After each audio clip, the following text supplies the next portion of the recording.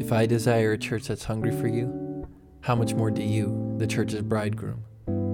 Oh, that she would become all that you've called her to be, holy, blameless, perfect, awaiting her destiny.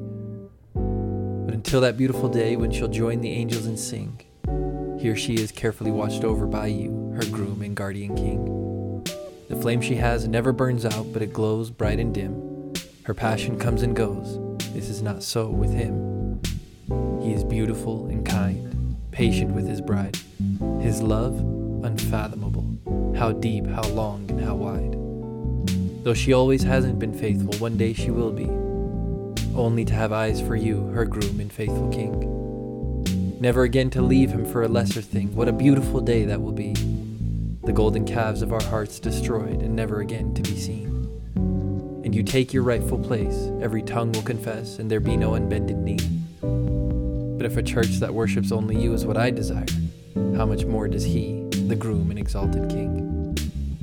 But if I should come to you before you return, I can't help but wonder what that will be like, what a day I long for and yearn. I wonder if I'll hear your voice before I see your face.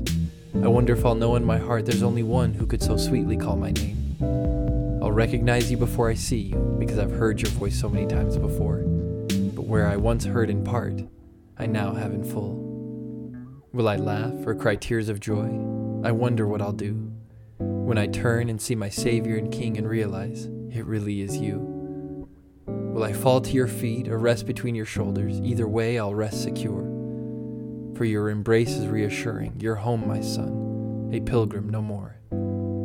Should I wait to rejoice until that wonderful day should be? My heart is stirred even now at that thought of that loving scene. So then now, until that glorious day, I will sing, until the day when the church, your beautiful bride, is joined with you, the groom and returning king.